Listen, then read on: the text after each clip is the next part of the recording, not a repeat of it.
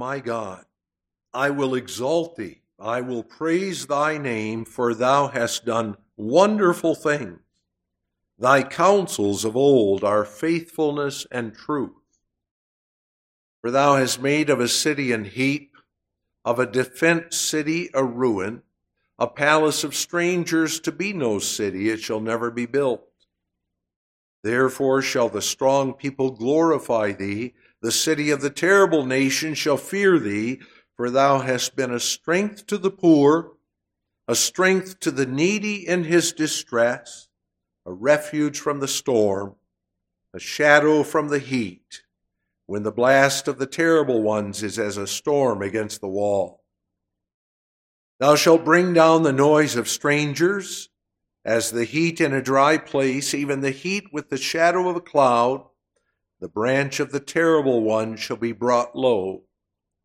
And in this mountain shall the Lord of hosts make unto all people a feast of fat things, a feast of wines on the lees, of fat things full of marrow, of wines on the lees well refined. And he will destroy in this mountain the face of the covering cast over all people, and the veil that is spread over all nations. He will swallow up death in victory. And the Lord God will wipe away tears from off all faces, and the rebuke of his people shall he take away from off all the earth, for the Lord hath spoken it. And it shall be said in that day, Lo, this is our God. We have waited for him, and he will save us. This is the Lord. We have waited for him. We will be glad and rejoice in his salvation. For in this mountain shall the hand of the Lord rest, and Moab shall be trodden down under him, even as straw is trodden down for the dunghill. And he shall spread forth his hands in the midst of them, as he that swimmeth spreadeth forth his hands to swim. And he shall bring down their pride together with the spoils of their hands. And the fortress of the high fort of thy walls shall he bring down, lay low, and bring to the ground, even to the dust.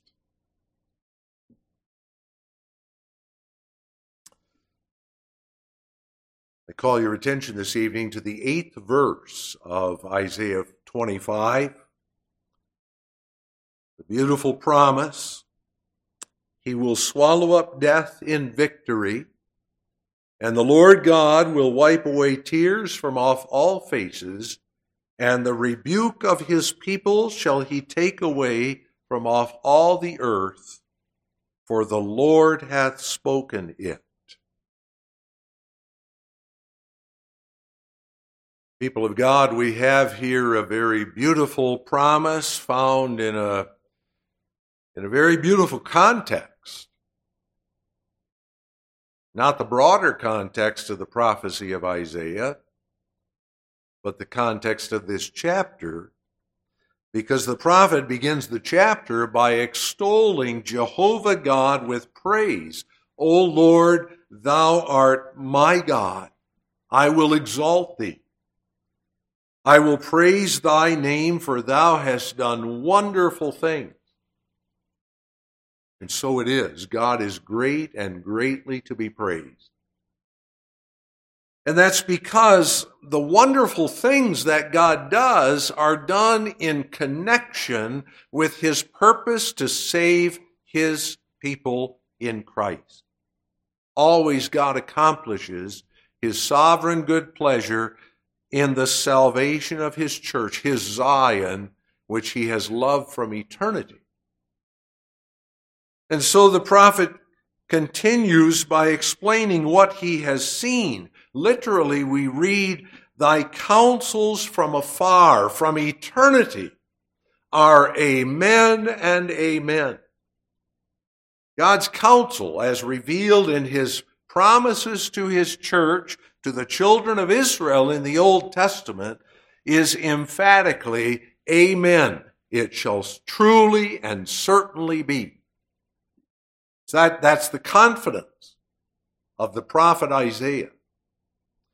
And when you consider the broader context, you see that this confession and this praise arise from a heart of faith. Isaiah, who confessed himself to be by nature a man of unclean lips, was the servant of God in whom Jehovah God worked mightily by the wonder work of his grace, calling and qualifying him for his prophetic office.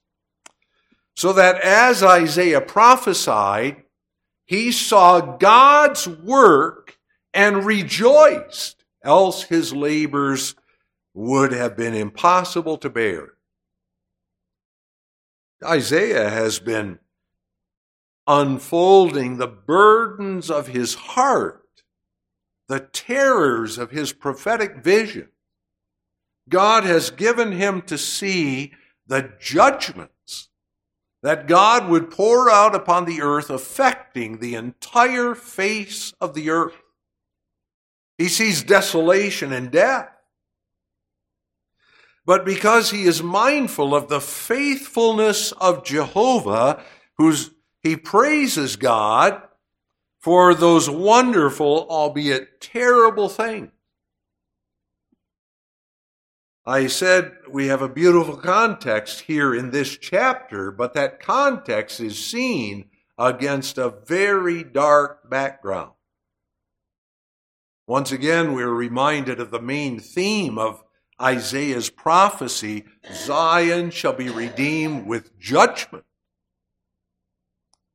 In this chapter, Isaiah sees a great city reduced to a heap of rubble. God has done it. A strong, fortified city has become a collapsed ruin. And that city refers to the representative world power that has dominated God's people under God's chastening hand. It's that city which stood in opposition to the city of God. Like Babylon, that great city of sin and corruption, which is always set forth as the contrast over against the mountain of God's holiness on which Jerusalem was built, she stood in arrogant opposition to God's kingdom and work. And that city, as seen now in Isaiah's vision, and of which he prophesies, is now destroyed, together with its terrible ones. But the result of that judgment is the salvation of the people of God. So Isaiah sees God's wondrous works. Jehovah is a strength to the poor and needy in their distress. And is there anyone more poor and needy, beloved, than us who live in the midst of death? God is our strength. He's a refuge from the storm, a shadow from the heat. He is all those things in the mountain of his holiness. We have to see ourselves in that mountain today. And that mountain, the mountain of Jehovah of hosts, is Zion, God's church. It's that place where Jehovah God dwells and touches his people in love, where he dwells with them in the beauty of holiness, sanctifying them, saving them. And as we look at that mountain from our New Testament perspective, we find Christ there. Christ who came as a lowly child, who became a servant, named Jesus, because he came to save his people from their sins. Christ, we have to see him dying for his people. The sheep given him of God, as we read in John 10. And against that dark background of that judgment, as seen especially in Golgotha in the way of the Son's death under the burden of our guilt, Jehovah of hosts shall make unto his people a great feast. And he will destroy in this mountain the face of the covering cast over all people, and the veil that is spread over all nations. When the Lord so destroys that covering and removes the veil, you and I both see Jehovah God and his wondrous work. In the face of death, we see him in the mountain of his holiness. We see Christ and our salvation. Yes, he will swallow up death in victory. And the Lord God will wipe away tears from off all faces. And the rebuke of his people shall he take away from off all the earth. And that incredible scene of glory is certain. For the mouth of the Lord hath spoken it. Consider with me then this evening our blessed victory. We notice the swallowing of death, the wiping away of tears, and the removal of rebuke. The servant of Jehovah speaks of victory over death. Yes, we must speak of death tonight. We can't avoid death. It surrounds us. It surrounds us everywhere we turn. We must talk about death. We must talk about it openly, knowing the victory that is ours over it. But what we must understand, especially if we are to receive the comfort of the gospel, is that death is not just the single event when you breathe your last and are laid in the grave. Death, physical death, is something that we suffer all our life long on this earth. From the moment you are taken from the womb and laid in the crib, you are dying. The germs of death, as it were, are right in your body. From the moment of conception, we're fearfully and wonderfully made. The body is a most amazing organism. And especially is that truth revealed when you realize that through your whole life, you live with the divine agents of death gnawing at your very vitals, while God upholds you in his wonderful providence. In the midst of all this dying, God is the one who gives life and breath and all things to preserve us in this earthly pathway as he leads us on our heavenward journey, accomplishing his purpose with us. But the fact remains, you and I, whether in the age of great strength, as the psalmist describes old age, or whether in the beauty of youth, it makes no difference, we are dying. It's exactly as God had said before the fall, when he told Adam, the day that thou eatest of the tree of knowledge of good and evil. The Hebrew literally is, dying thou shalt die. That's the sentence of God. Death is the tyrant which has consumed the world ever since as the consequence of the fall of Adam. It's the punishment, therefore, of our own guilt in Adam. And as a tyrant, death spares none. He might subdue a young man or a young woman in a wreck. He squeezes the life out of the elderly.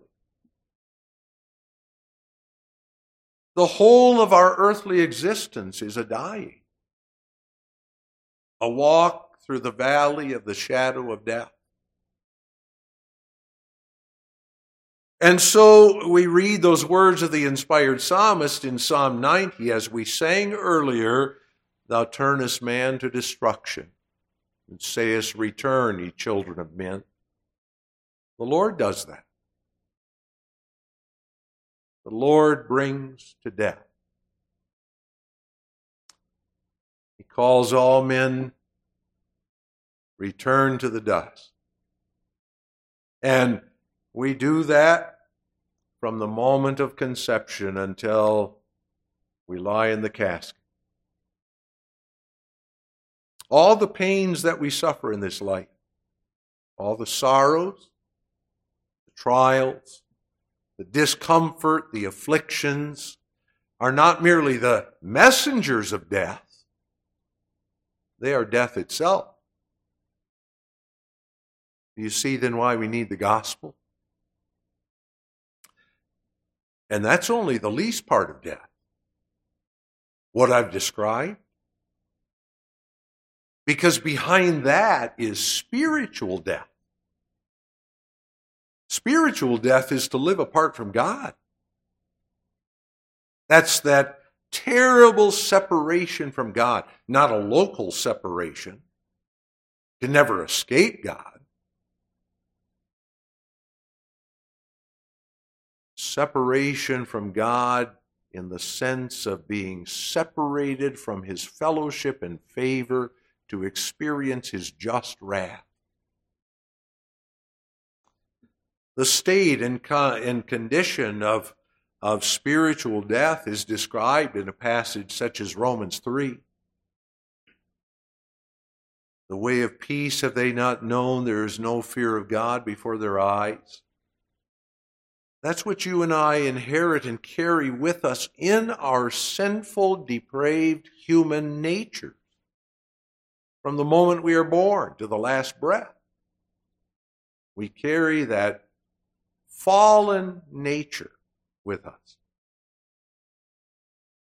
And the consequence of spiritual and physical death is eternal.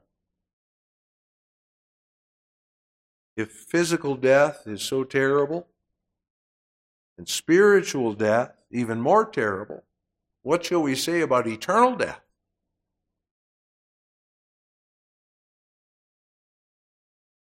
Any person who speaks lightly, who jokes about eternal death, lacks the spiritual sensitivity of the Christian. There is nothing more horrible, more hopeless, than everlasting languishing under the infinite wrath of God. You understand that, don't you? If we were ever to look to ourselves and try to find in our works that which would merit heaven for us, we'd be lost forever. Hell is what we deserve. That death is what we embrace. We can focus on all kinds of earthly joys and pleasures and enjoy our relationships and the things of this earth, but all too soon they're snatched from us. What a blessing then when in the mercy of God we are brought by the words of Isaiah's prophecy to see that death is swallowed up by Jehovah. That's the beauty of the gospel for us. Also today, He, that is Jehovah, will swallow up death in victory. And He has, as we read in the last part of 1 Corinthians 15. You see, that death cannot merely be pushed aside. There's separation between us and God because of our sin. He can't take dying people to himself in their corruption because he's the righteous and holy God, separate from sinners. So what does he do? He sends Jesus to us. He sends his only begotten Son into our flesh. Jehovah God comes down from heaven to his people. Notice that the text refers to Jehovah. Jesus Christ had not yet come when Isaiah wrote this prophecy. Now we know that victory over death comes by Jesus Christ, Jehovah's salvation. And the summary of that victory is found in 1 Corinthians 15, verse 57. But thanks be to God, which giveth us the victory through our Lord Jesus Christ. And therefore, when Isaiah points to Jehovah of hosts and says he will swallow up death in victory, he's telling us that when we look at the cross in the light of God's word, we see Jehovah's salvation. He takes the flesh and blood of his children and goes to the cross. He absorbs his own wrath in the person of Jesus Christ, his only begotten Son. Jesus, Jehovah's salvation, fulfilled all those demands of God's justice and holiness and truth. It took almighty, everlasting power to absorb that wrath and overcome. God, Jehovah, the one who is unchangeably faithful to his covenant, is the only one who could stand there and survive. That's Jesus. And he destroyed death, says the text, by swallowing it. That's a figurative expression. That's a powerful expression, isn't it? All the dregs of death, the bitterness of that cup of eternal suffering under the wrath of God, our Savior had to drink, and did drink to the last drop. That horrible monster, that enemy which is death, physical death, spiritual death, everlasting death, all that death, Jehovah God swallowed by Christ at the cross. And why? Have you faced that question? Here we stand before the amazing truth of the gospel. Why did the Lord of hosts swallow up death in victory? To save sinners? Yes. No sinner could be saved apart from this wonderful work of God, but that's not the deepest motivation. We still stand before the question, why would God bother to save sinners, especially when the cost was the life of his own only begotten Son? So we must dig deeper. And the Bible gives us the reason. Jehovah God swallowed up death in victory through Jesus Christ because it was his eternal and sovereign good pleasure to glorify himself in Christ by the salvation of his people. He does all things for his own name's sake, the Bible tells us. So true is that even explains the place of the wicked in the broader scheme of things. We read in Proverbs 16, verse 4, the Lord hath made all things for himself, yea, even the wicked for the day of evil. He does all things for himself. Let me put it another way. God doesn't need us in heaven. He doesn't need millions of people in his house of many mansions in order to be a happy God. He's full of joy within his own divine life. He has perfect fellowship in that covenant life within himself. He doesn't need us, but in his own good pleasure to save sinners, even as many as the sand on the seashore, so that we would see how lovely he is. He saved us. He wanted to show millions of people, the children of Zion throughout history, how beautiful he is. And remember, when I speak of God's beauty, I speak of his grace. Against the dark background of death stands the wonder of our Savior, saving a people so that we sing, "Thou, O Jehovah, in thy sovereign grace hast saved my soul from death and woe appalling. Blessed be thy name, forever and ever." But Isaiah is given to proclaim yet another promise, another wonderful word of God. The Lord God will wipe away tears from off all faces.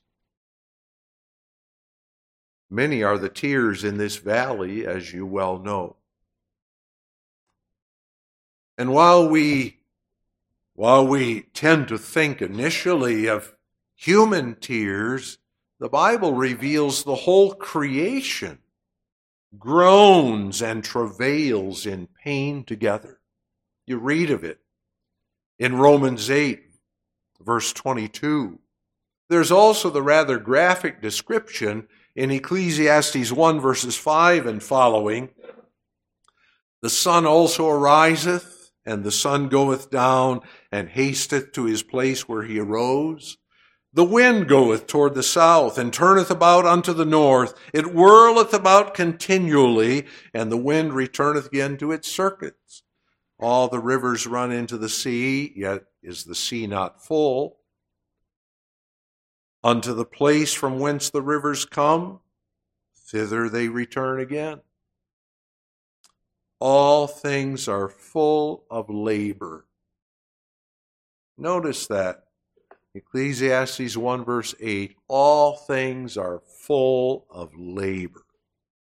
That's expressive of the creation as the consequence of the fall into sin. And literally the idea is all things are so tired.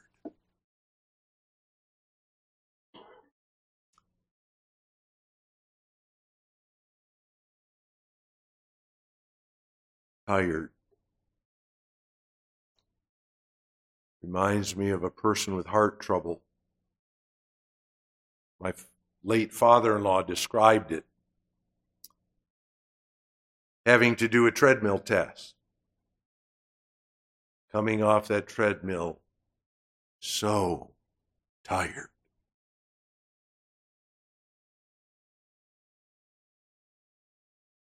That's life. That's life in this fallen world. Not only are there tears in creation, but there are tears of mankind in general. Untold misery in this world. I don't know about you, but I can hardly watch the news anymore.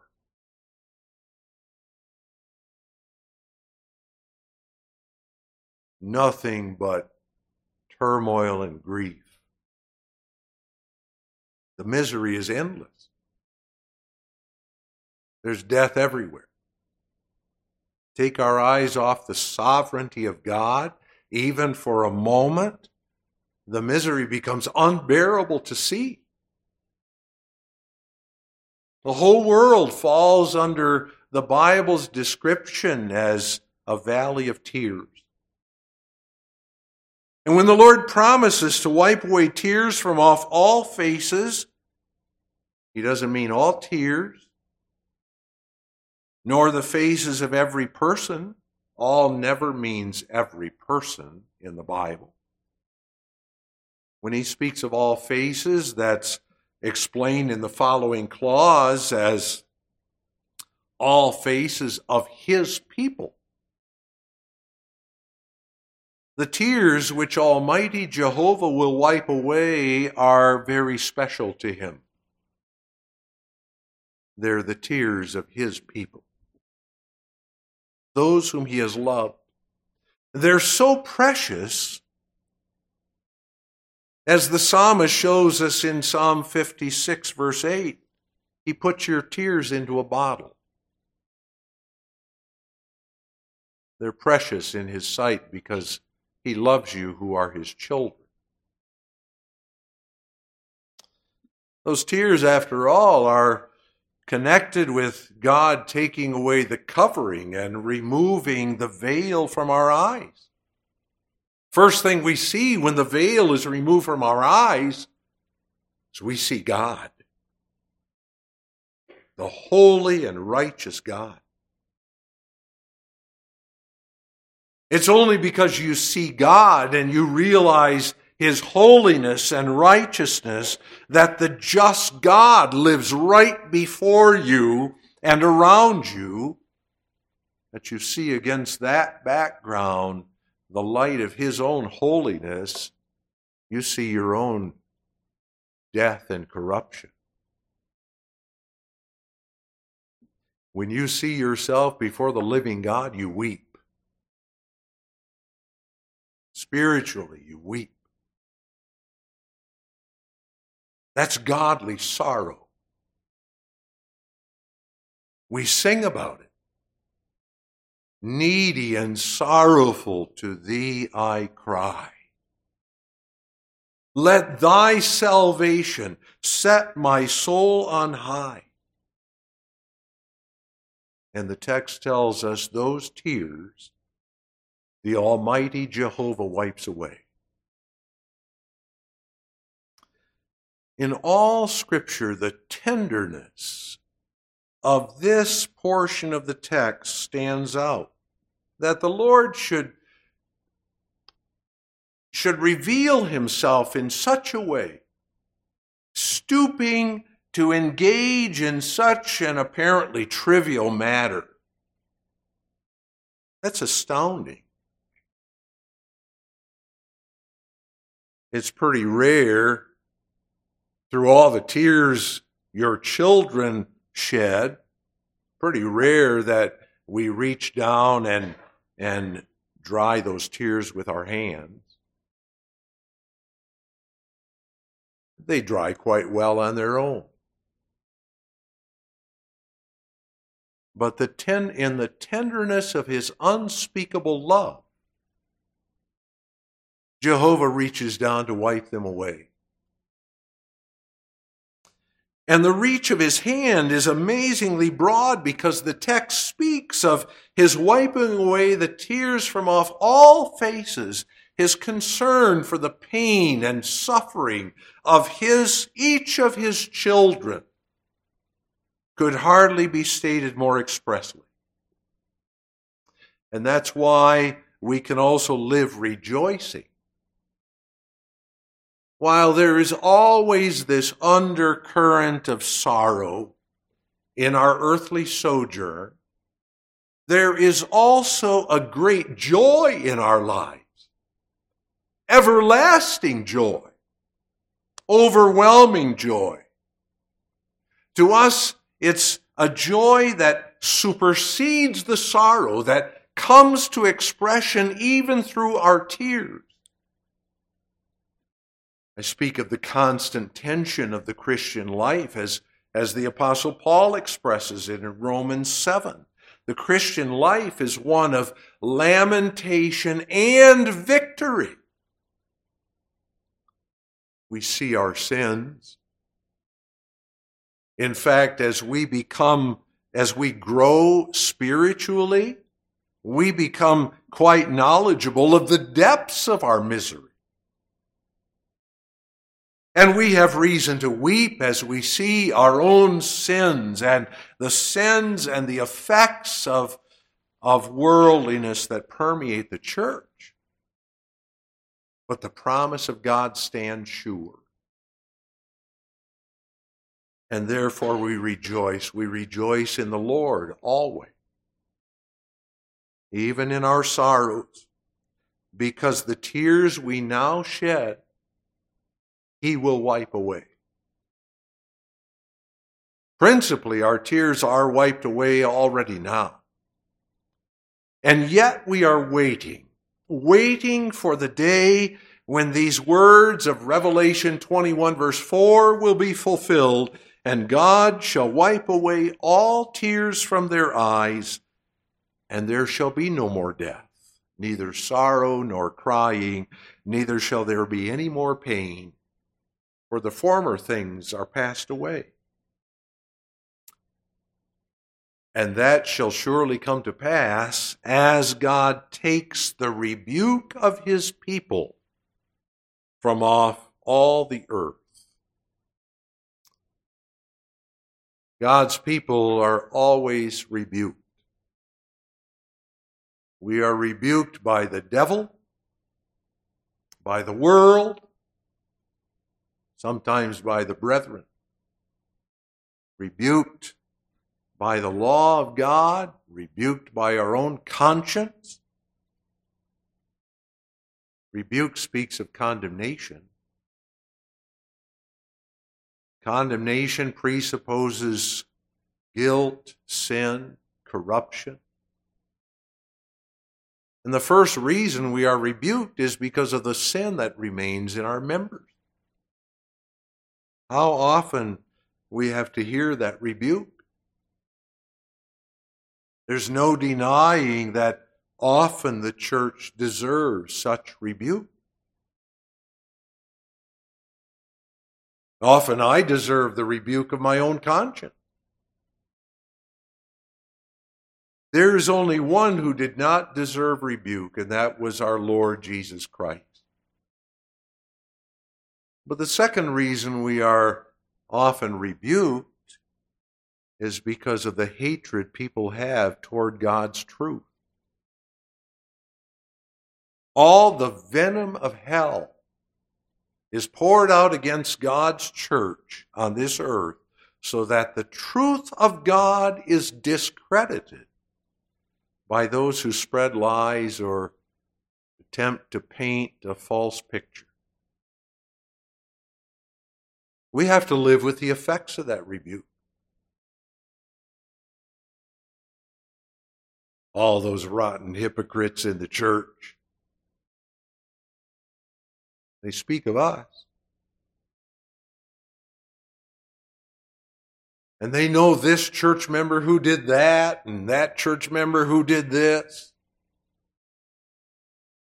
That way of thinking would even plague us when we would look at men rather than considering the truth of God.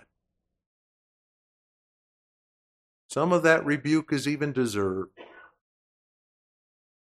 It ought to bring shame to our faces.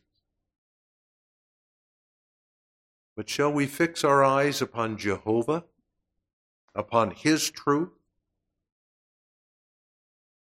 Shall we fix our eyes upon His truth even today? Then we shall hate sin and confess sin and turn from sin, even our own sin. But sometimes the rebuke comes simply because we understand the importance of believers walking in obedience to God's word, walking in the truth, teaching our children that, living to the glory of God. And people who have departed from the faith and have no love for the truth, hate us for it. It gives them a guilty conscience. You think you're better than we are. You think you're the only ones going to heaven. We don't teach that. Never have. You repeatedly have heard the cautions against pride and guard against it. But because we walk in the truth, we are rebuked. Don't let that bother you, people of God. We are told in 1 Peter 2, verse 20, but if when ye do well and suffer for it, ye take it patiently, this is acceptable with God. Just be sure your life is faithful to your confession. Be ready to give an answer for the hope that lives within you. And look to the God of our salvation, who has promised to take away from off all the earth the rebuke of his people. And all these things shall certainly come to pass for our comfort and salvation, for Jehovah hath spoken it. That's the last word.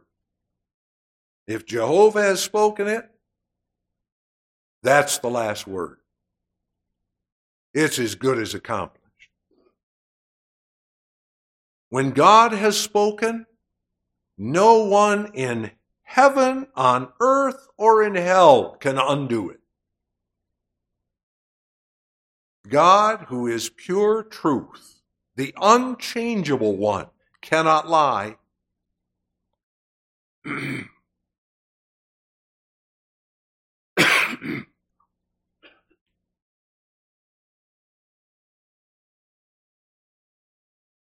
I stand before you, excuse me, as the mouthpiece of Christ tonight. And I say to you who hear this promise of God, be comforted. Be comforted. Isaiah speaks under the inspiration of the Holy Spirit in the consciousness that the mouth of the Lord has spoken it. The mouth of the Lord has spoken it. And so the servant of God says, O Lord, thou art my God. I will exalt thee. I will praise thy name, for thou hast done wonderful things. Thy counsels from eternity are amen and amen. He will swallow up death in victory. And the Lord Jehovah will wipe away tears from off all faces, and the rebuke of his people shall he take away from off all the earth. He already has in Jesus Christ. And he will bring his perfect work to completion, because Jehovah has spoken it. Amen.